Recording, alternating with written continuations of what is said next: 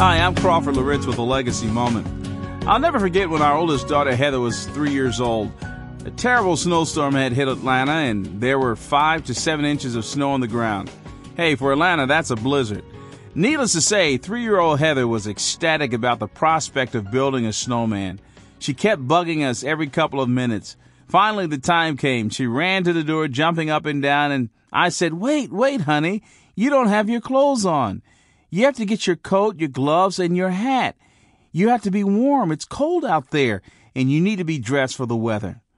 I think sometimes as Christians, we're not really ready to do what we want to do. We think we are, but we forget something very important.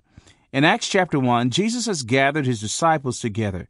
He's about to ascend to the Father, but he tells them what they really need to have in order to do what he wants them to do. Listen to Acts chapter 1, verses 3 through 5.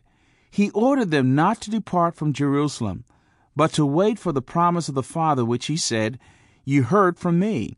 For John baptized with water, but you will be baptized with the Holy Spirit not many days from now. I believe the Holy Spirit is a missing ingredient of so much of what we do in ministry. We're relying more on the insights of others, maybe the knowledge we have, the background skills, the seminars, more than we do the Spirit of God. The Holy Spirit is indeed God's clothing for ministry. Here's what I want you to remember today. Get as much experience as you can. Apply what you know. Study hard.